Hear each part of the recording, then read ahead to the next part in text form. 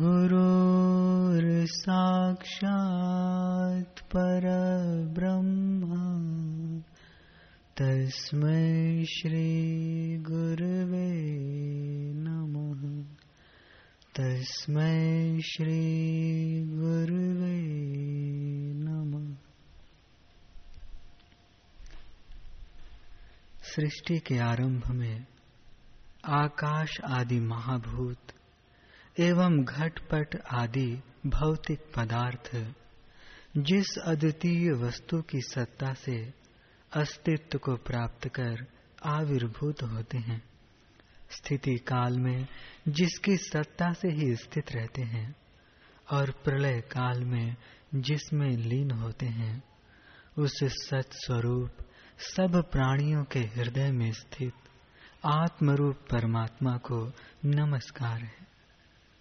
जिस चिदेकरस परमात्मा से ज्ञाता ज्ञान ज्ञेय, दृष्टा दर्शन दृश्य, कर्ता हेतु और क्रिया, ये सब व्यावहारिक पदार्थ आविर्भूत होते हैं, उस ज्ञाता आदि के साक्षी और परमार्थतः ज्ञान रूप से अवस्थित प्रत्यगात्मा को नमस्कार है। श्री रामचंद्र जी ने कहा, हे भगवान, सृष्टि के आरंभ में भगवान ब्रह्मा जी ने किस लिए यह मोक्ष कथा कही थी और यह कैसे आपको प्राप्त हुई, यह कृपा कर मुझसे कहिए। श्री वशिष्ठ जी ने कहा, हे श्री राम जी, घट घट व्यापी सबका आधार, अखंड चेतन अविनाशी, सब प्राणियों में प्रकाशक रूप से स्थित एवं असीम मायिक विलासों का एकमात्र अधिष्ठान परमात्मा है। माया और माया के कार्यों के आविर्भाव और तिरोभाव में सदा निर्विकार उस परमात्मा से विष्णु सूक्ष्म भूतों के क्रम से उत्पन्न हुए। जैसे कि स्पंदमान जल से परिपूर्ण निश्चलावस्था और चंचलावस्था में अप्रच्युत जल स्वभाव सागर से तरंगें उत्पन्न होती हैं, उस विराट पुरुष के हृदय रूपी कमल से चतुर्मुख ब्रह्मा की उत्पत्ति हुई। सुवर्णाचल सुमेरु उस कमल की कर्णिका है, दिशाएं दल हैं और तारे केसर हैं। हे श्री रघुकुल तिलक, जैसे कि मन विविध विकल्पों की सृष्टि करता है, वैसे ही वेद और वेदार्थ के महान परिज्ञाता ब्रह्मा जी ने देवताओं और मुनियों की मंडली के साथ संपूर्ण प्राणियों की सृष्टि आरंभ की।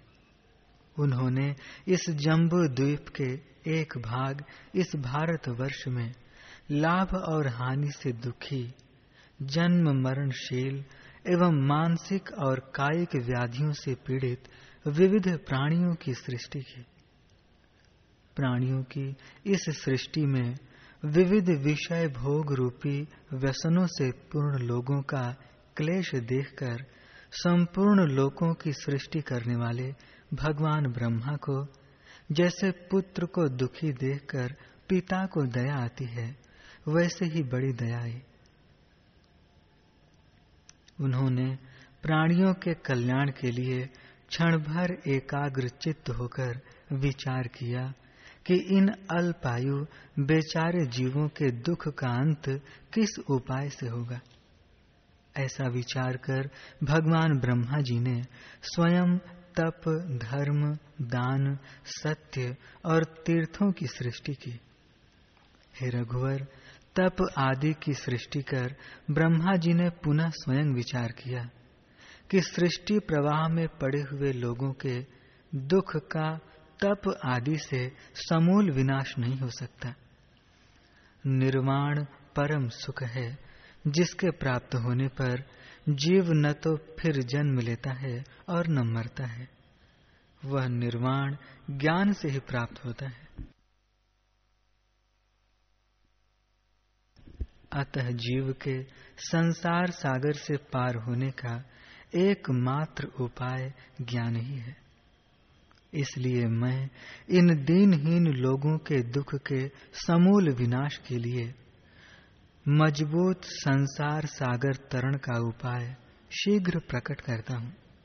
यूं विचार कर कमल पर बैठे हुए भगवान ब्रह्मा जी ने मन से संकल्प कर मुझे, जो तुम्हारे सामने बैठा हूँ, पैदा किया। पुण्यमय श्री राम जी जैसे एक तरंग से शीघ्र दूसरी तरंग होती है, वैसे ही मैं भी अनिर्वचनीय मायावश ही उत्पन्न हुआ और उत्पन्न होते ही तुरंत पिताजी के समीप में उपस्थित हुआ, जिनके हाथ में कमंडल एवं रुद्राक्ष माला शोभा पा रही थी। उन भगवान ब्रह्मा जी को कमंडल और रुद्राक्ष माला से युक्त मैंने विनम्रता पूर्वक प्रणाम किया। मुझसे हे पुत्र यहाँ आओ कहकर उन्होंने अपने आसन रूप कमल की ऊपरी पंखुड़ी में सफेद बादल पर चंद्रमा के समान मुझे अपने हाथ से बैठाया। मेरे पितृदेव ब्रह्मा जी ने मृगचर्म पहन रखा था, उन्हीं के अनुरूप मैं भी मृगचर्मधारी था। जैसे सुंदर हंस सारस से कहे, वैसे मृग चर्मधारी पितृदेव ब्रह्मा ने मृग चर्मधारी मुझसे कहा, हे पुत्र, जैसे चंद्रमा में कलंक प्रविष्ट होता है, वैसे ही वानर के समान चंचल अज्ञान एक मुहूर्त के लिए तुम्हारे चित्त में प्रवेश करे। वत्स श्री रामचंद्र जी, यों शीघ्र ब्रह्मा जी से अभिशप्त हुआ मैं उनके संकल्प के अनंतर ही अपना सारा निर्मल स्वरूप भूल गया। तदुपरांत मैं जैसे किसी धनी का धन हर लेने से वह दीनहीन हो जाता है, वैसे ही दीनहीन हो गया। तत्व विज्ञान से रहित और दुख शोक से आक्रांत मैं दिन पर दिन जीर्ण शीर्ण होने लगा। बड़े दुख की बात है कि यह महाक्लेशदायक संसार नामक दोष कहाँ से मुझको प्राप्त हो गया, ऐसा विचार करता था और किसी प्रकार की चेष्टा नहीं करता था। तदुपरांत पूज्य ब्रह्मा जी ने मुझसे कहा, पुत्र, तुम क्यों दुखी हो? इस दुख के नाश का उपाय मुझसे पूछो। तदुपरांत तुम अवश्य नित्य सुखी होगे। तत्पश्चात स्वर्ण कमल की पंखुरी में बैठे हुए मैंने संपूर्ण लोकों के रचयिता श्री ब्रह्मा जी से संसार दुख की औषधि पूछी। मैंने पूछा, भगवन, यह महादुखमय संसार जीव को कैसे प्राप्त हुआ और कैसे इसका विनाश होता है? यूं मेरे द्वारा पूछे गए उन्होंने मुझको उस प्रचुर ज्ञान का उपदेश दिया, जिस परम पवित्र ज्ञान को जानकर मैं पिता के सर्वोत्कृष्ट तत्व ज्ञान के समान परिपूर्ण स्वभाव हो गया।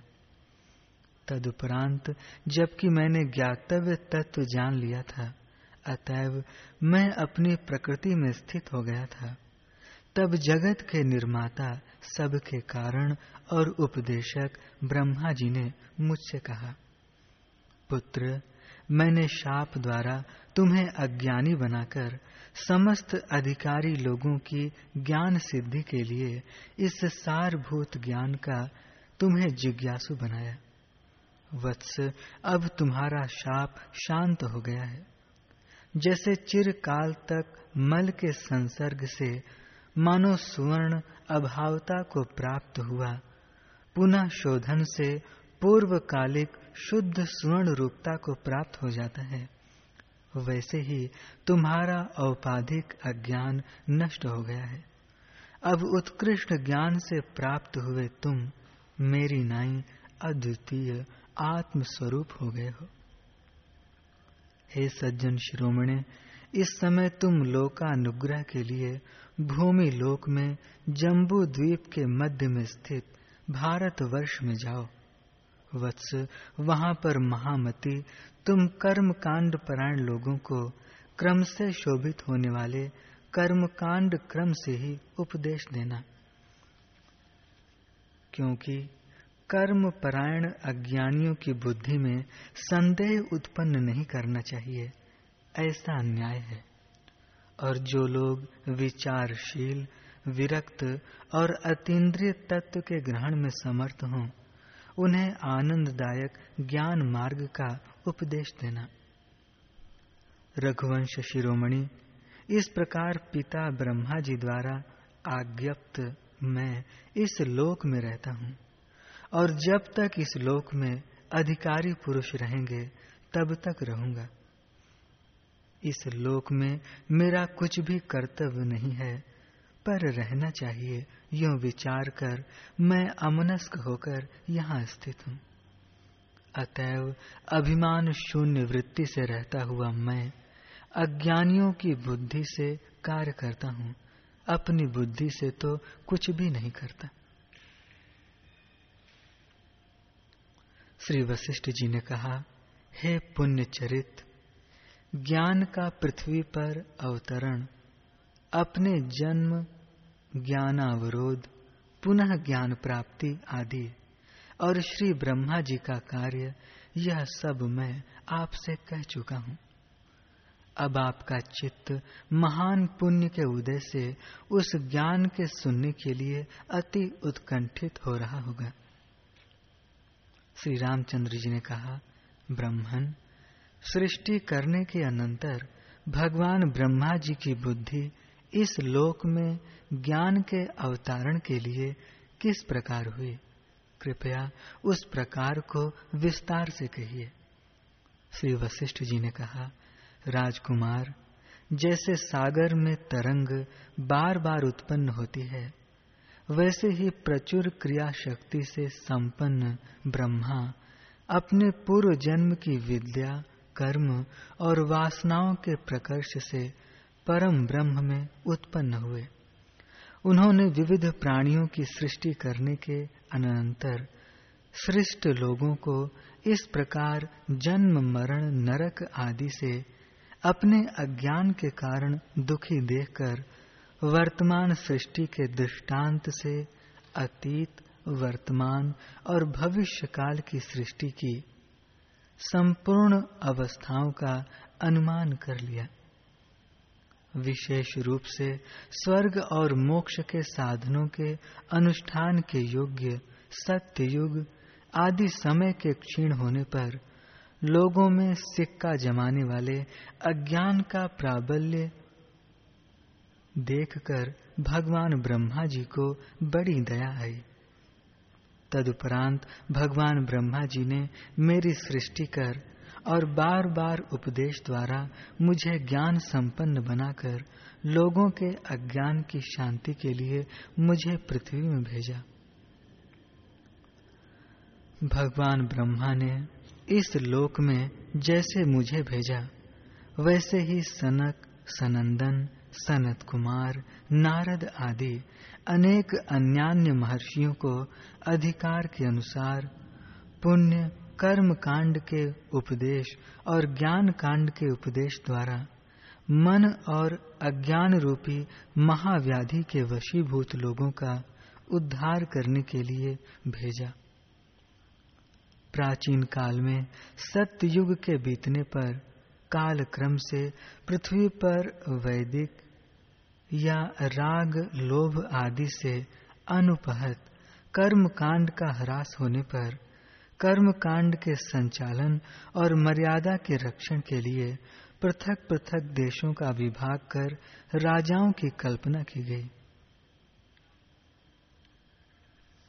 पृथ्वी में राजाओं की कल्पना होने पर राजाओं और प्रजाओं के धर्म का नियंत्रण करने में समर्थ स्मृति शास्त्र और यज्ञ की विधि के प्रतिपादक श्रौत सूत्र, गृह्य सूत्र तथा श्रौत गृह्य प्रयोगों का धर्म, अर्थ और काम की सिद्धि के लिए निर्माण किया गया। इस काल चक्र के परिवर्तित होने पर फिर कर्म कांड क्रम नष्ट भ्रष्ट हो गया। प्रतिदिन लोग भोजन मात्र परायण और विषयों के अर्जन में तत्पर हो गए।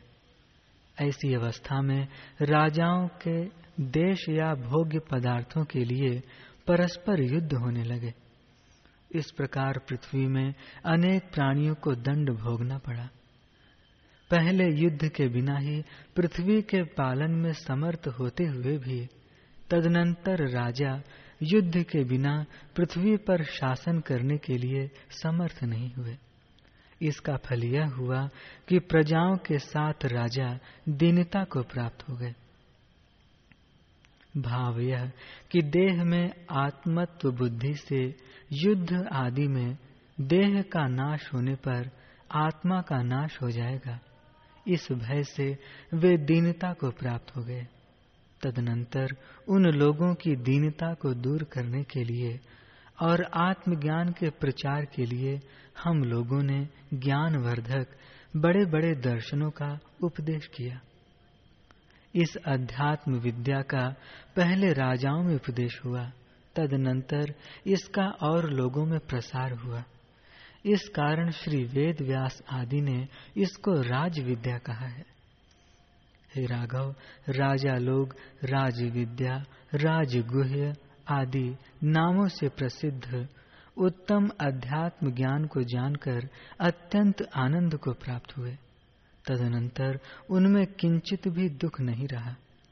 कालक्रम से निर्मल कीर्ति वाले अनेक राजाओं के कीर्ति शेष होने पर इन महाराज श्री दशरथ जी से आप श्री रामचंद्र इस पृथ्वी में उत्पन्न हुए।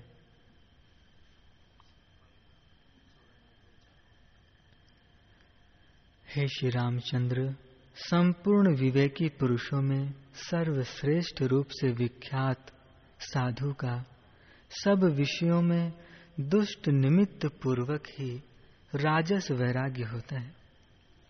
हे श्री राम जी, सत्पुरुषों को भी आश्चर्य में डालने वाला और अपने विवेक से उत्पन्न आपका यह सात्विक वैराग्य किसी निमित्त के बिना ही उत्पन्न हुआ है। ऐसा पहले कभी नहीं देखा गया है। घृणाजनक विषयों को देखकर किसको वैराग्य नहीं होता, किंतु सत्पुरुषों का उत्तम वैराग्य विवेक से ही होता है।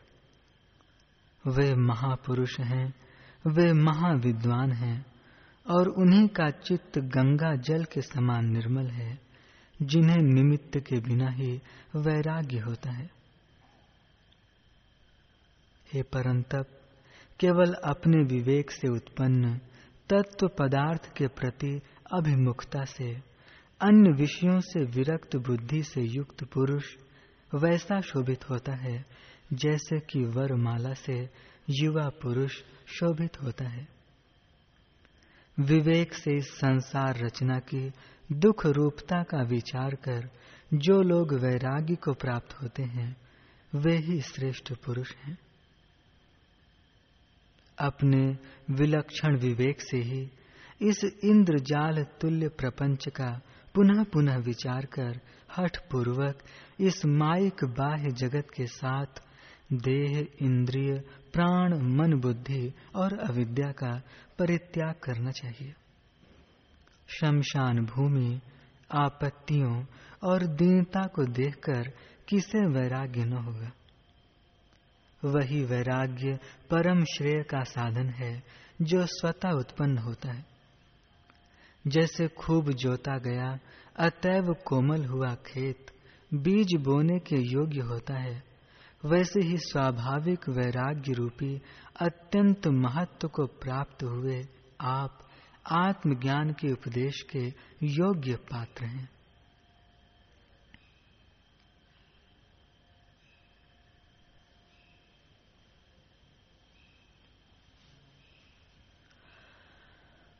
हरि ओम।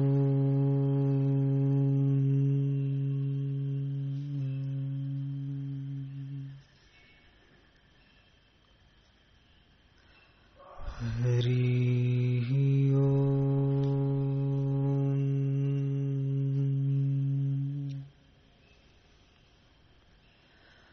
हरि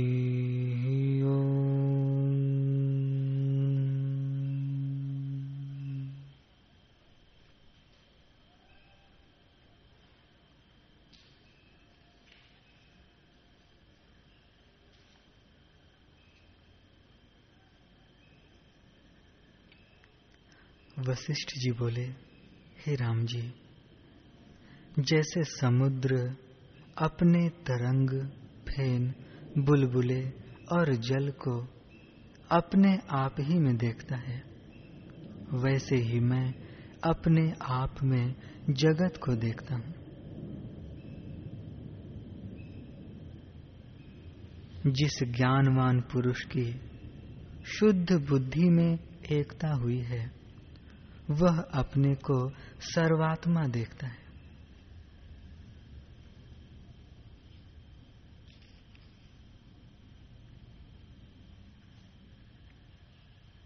हे राम जी, यह आश्चर्य है कि सत वस्तु नहीं भासित होती और असत वस्तु भासित होती है। जैसे स्वप्न में पृथ्वी, पर्वत, समुद्र और जगत व्यवहार वास्तविक नहीं पर प्रत्यक्ष लगता है और सत वस्तु अनुभव रूप नहीं भासती, वैसे ही हम, तुम, जगत सब आकाश रूप हैं। जैसे स्वप्न में युद्ध होते दिखते हैं, शब्द होते हैं और आना जाना दिखता है, वह सब आकाश रूप है, हुआ कुछ नहीं, वैसे ही यह जगत भी है। हे राम जी, स्वप्न सृष्टि मिथ्या है, कुछ बनी नहीं, और जो कुछ है सो अनुभव रूप है, भिन्न कुछ नहीं।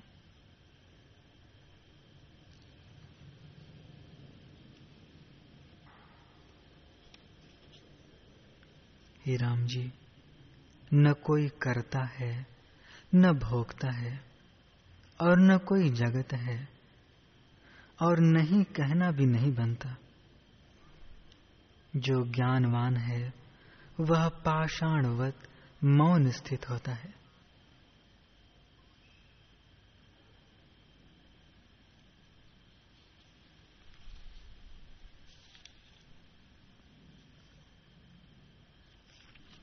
हे राम जी, जहाँ आकाश होता है वहाँ शून्यता भी होती है, जहाँ अवकाश होता है वहाँ आकाश भी होता है, और जहाँ आकाश है वहाँ पदार्थ भी होते हैं।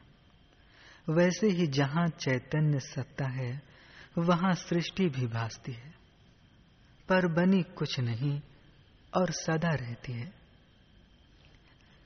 जैसे सूर्य की किरणों में जल कदापि नहीं उत्पन्न हुआ और जलाभास सदा रहता है, क्योंकि उसी का विवर्त है, वैसे ही सृष्टि आत्मा का विवर्त है।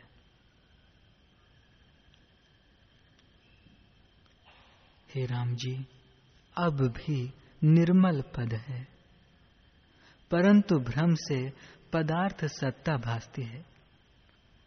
जैसे निद्रा दोष से केवल अनुभव में पदार्थ सत्ता होकर भासती है और जागने पर कहता है कि केवल भ्रम मात्र ही था, वैसे ही इस जगत को भ्रम मात्र जानो। जैसे स्वप्न में जीव अनहोता ही राज्य देखता है, वैसे ही तुम इस जगत को जानो। इसका फुरना ही इसके बंधन का कारण है। जैसे कुसवारी का कीड़ा आप ही स्थान बनाकर आप ही फंस मरता है, और जैसे मद्यपान करने वाला मद्यपान करके और का और बोलता है और उससे बंधता है, वैसे ही जीव अपने संकल्प ही से बंधता है, और जब संकल्प मिटता है तब परमानंद को प्राप्त होकर परम स्वच्छ शांति उदय होती है।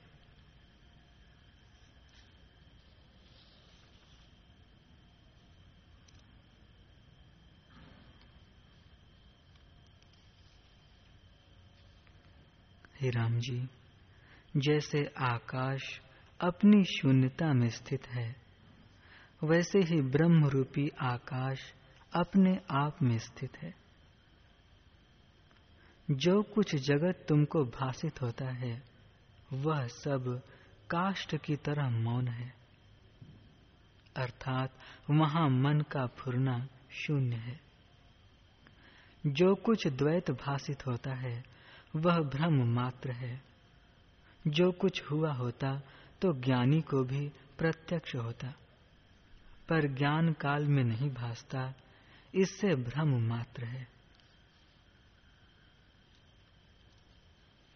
जैसे मिथ्या खरगोश के सींगों का कारण कोई नहीं, वैसे ही जगत का कारण कोई नहीं। जो कुछ हो तो उसका कारण भी हो, पर जब कुछ है ही नहीं तो किसका शब्द कहाँ रहे।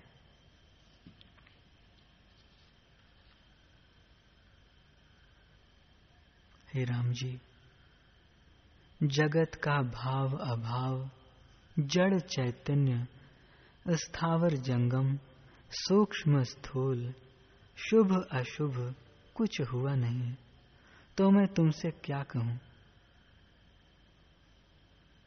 आत्मा केवल अपने आप में स्थित है।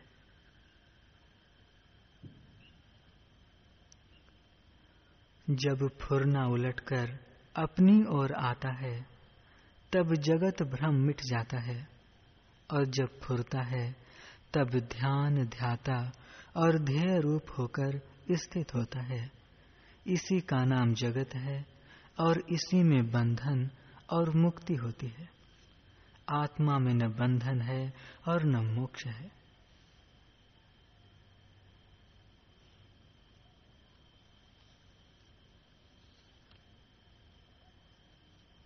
हे राम जी, जैसे सूर्य के किरणों में जल देख पड़ता है, पर जिसने सूर्य के किरणों को जान लिया है उसको जल नहीं प्रतीत होता, किरणें ही दिखती हैं। पर जिसने किरणों को नहीं जाना उसको जल का भ्रम होता है। वैसे ही भ्रमवश इस जगत का अनुभव होता है। मन रूपी दीपक प्रज्वलित है, उसमें ज्ञान रूपी जल डालिए तो बुझ जाएगा। जब मन का निर्माण होगा तब उस पद को प्राप्त होगे जहां जगत और अहंकार का अभाव है। वह न शून्य है न अशून्य है, न केवल है न अकेवल है, उसका उदय अस्त भी नहीं है। जो पुरुष ऐसे पद को प्राप्त हुआ है वह कृत कृत्य होकर राग द्वेष रहित परम शांत पद को प्राप्त होता है।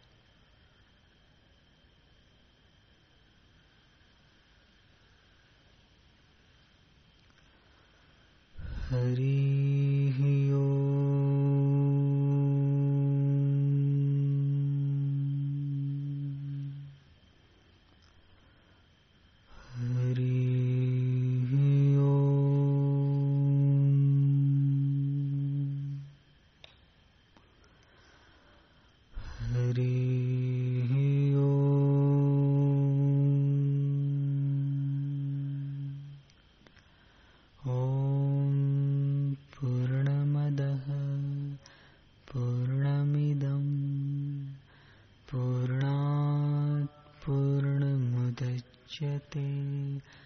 पूर्णस्य पूर्णमादाय पूर्णमेवावशिष्यते।